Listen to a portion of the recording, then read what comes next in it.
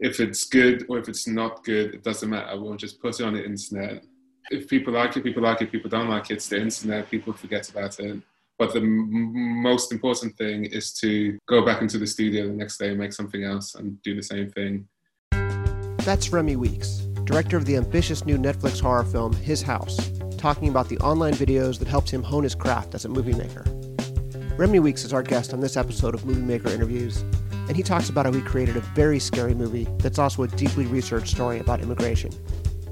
The film stars Wunmi Mosaka and Shape Darisu as a couple who flee war in South Sudan and after a harrowing journey, arrive in the UK. But their problems are just starting. There are some very general spoilers in this episode, and I'd honestly recommend watching the film first. It's truly striking and truly different. But I don't think anything here will ruin it for you. I spoke with the London-based writer-director a few days ago over Zoom. Remi Weekes' debut feature film, His House, is now streaming on Netflix.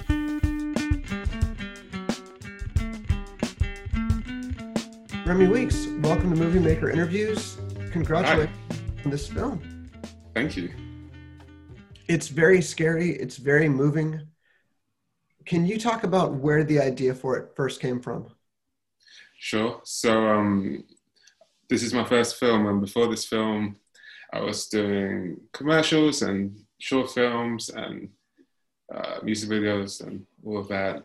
And the production company I was signed to shared office space with two producers of feature films. And so every time I went into the production company, I'd always see them and I'd always talk about my dreams of making movies, and they were always telling me their projects. And they mentioned that they were working on a horror film, but about the immigration experience.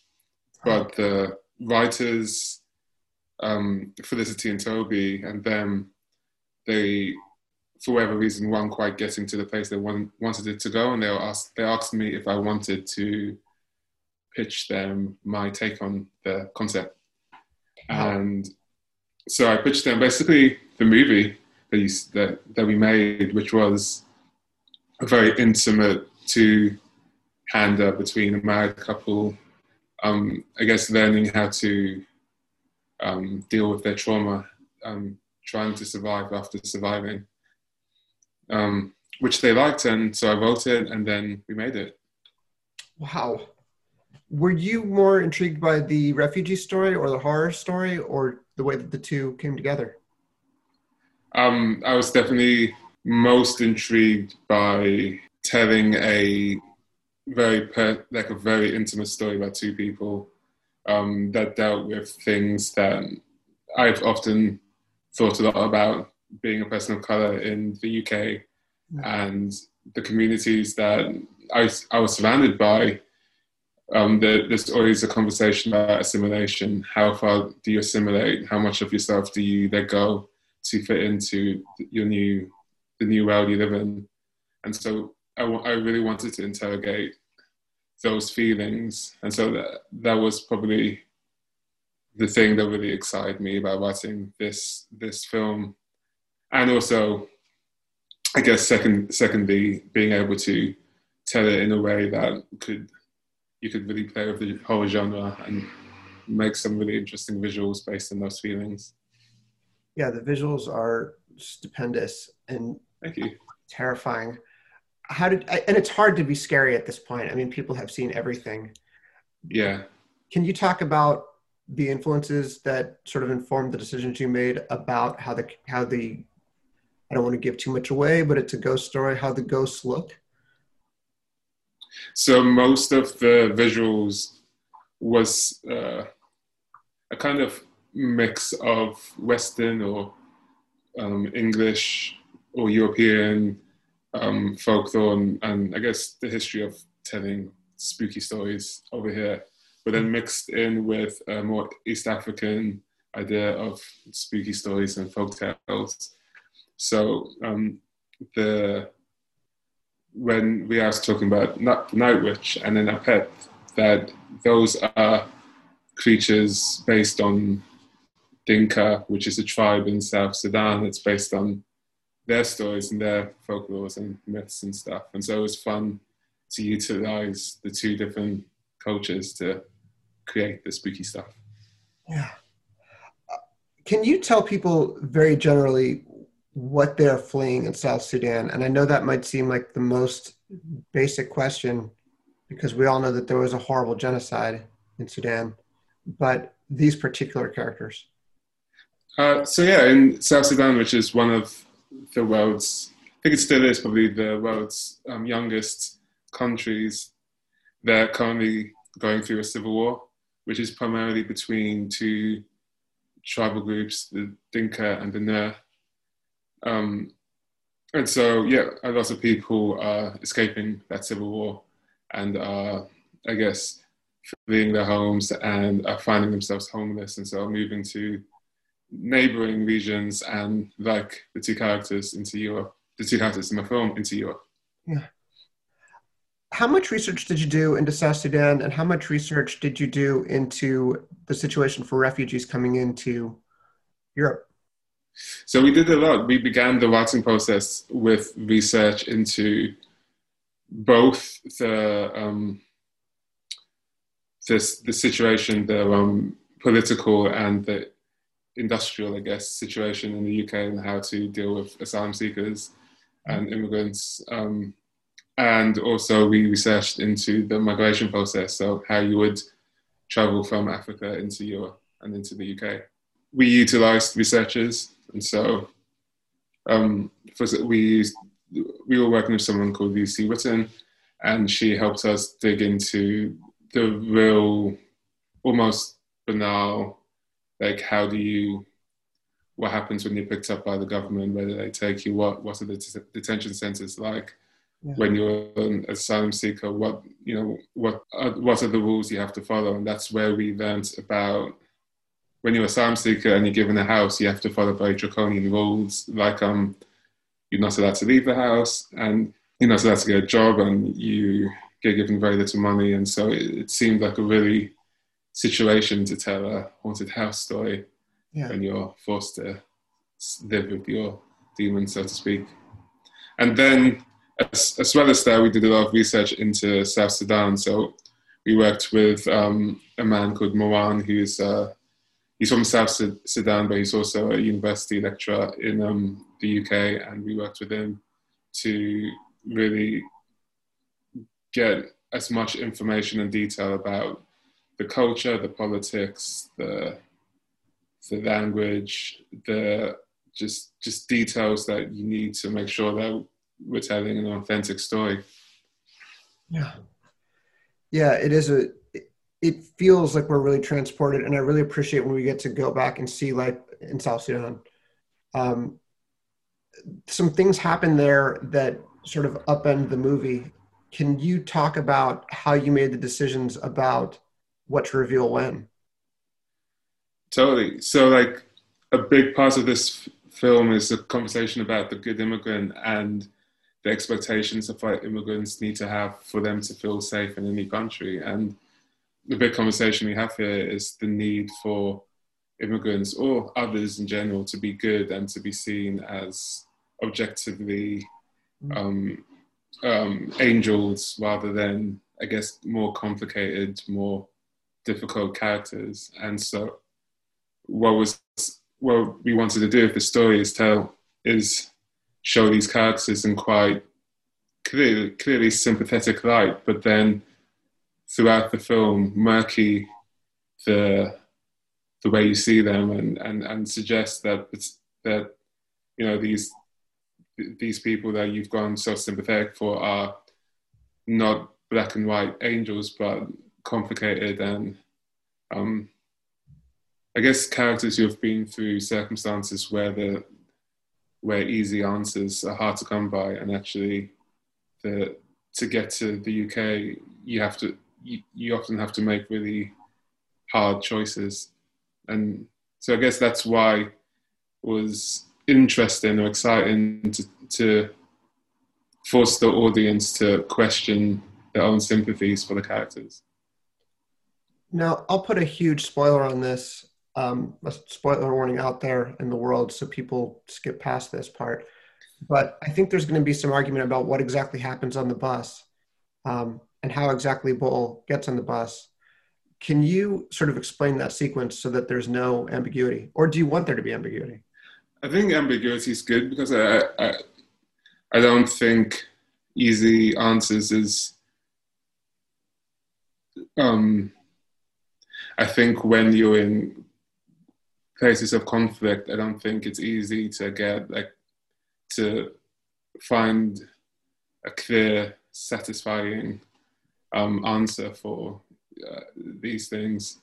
I think what we tried to show was a very messy situation that often happens when you're reading about people migrating from war-torn countries, that people often find themselves losing family members and finding themselves split up from each other and having to make sacrifices to get to a place of safety. There's been stories of people losing children or having to give their children to other people to get them out of a situation, and it's a surprisingly or shockingly common scenario where that sort of fight or flight or having to respond quickly to a danger, these things tend to happen. Yeah. I don't know if you watched the US presidential debate yesterday. If I didn't have to, I probably wouldn't. Really ugly moment where they're sort of arguing over more than 500 children who are separated from their families in the US and the circumstances that it happened, in this attempt to sort of paint it with a black and white brush. Like they were all brought here by coyotes or drug dealers or something, versus no, they were all brought with their family. And it's like you said, these are incredibly traumatic, complicated, messy situations that are also unfolding quickly. And I thought you presented that beautifully. And for me, and probably everyone, the most moving part of the film, just incredible. Yeah.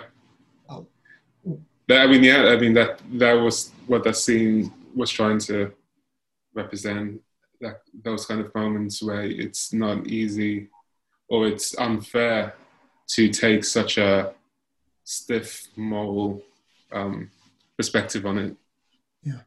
Yeah. No, I kind of skipped past the way that you first got this movie, which sounds almost incredibly lucky. Did you have like a lot of irons in the fire, and this is the iron that happened to pay off, or how did it What do you mean by that? Well, I mean, we all kind of plant seeds everywhere and think maybe this thing will pan out, and maybe this thing will pan out, and maybe this will pan out. I'm mixing a lot of metaphors. Is this just, did you have a lot of roots to get into make a feature film in mind, and this is the one that happened to work? No, I planted just one seed and prayed on that seed for rain and sunshine. It did happen really quickly. I did one short before this, Tickle Monster, and then before that, I was doing commercials and little short films and fun stuff. So it happened incredibly fast. I mean, it's that Robert Evans quote about opportunity plus preparation equals luck. So obviously you had the preparation and doing all the work, and then the opportunity presented itself.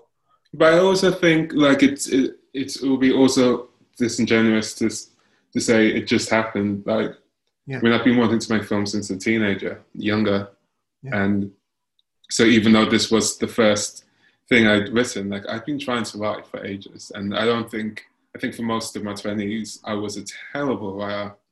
Like I fought for jokes. I just quickly find that HD, that external hard drive before my history stuff in, and just take a look like a few weeks ago, and I was pretty horrified at rereading some of the stuff I wrote when I was in my early 20s. It was really bad.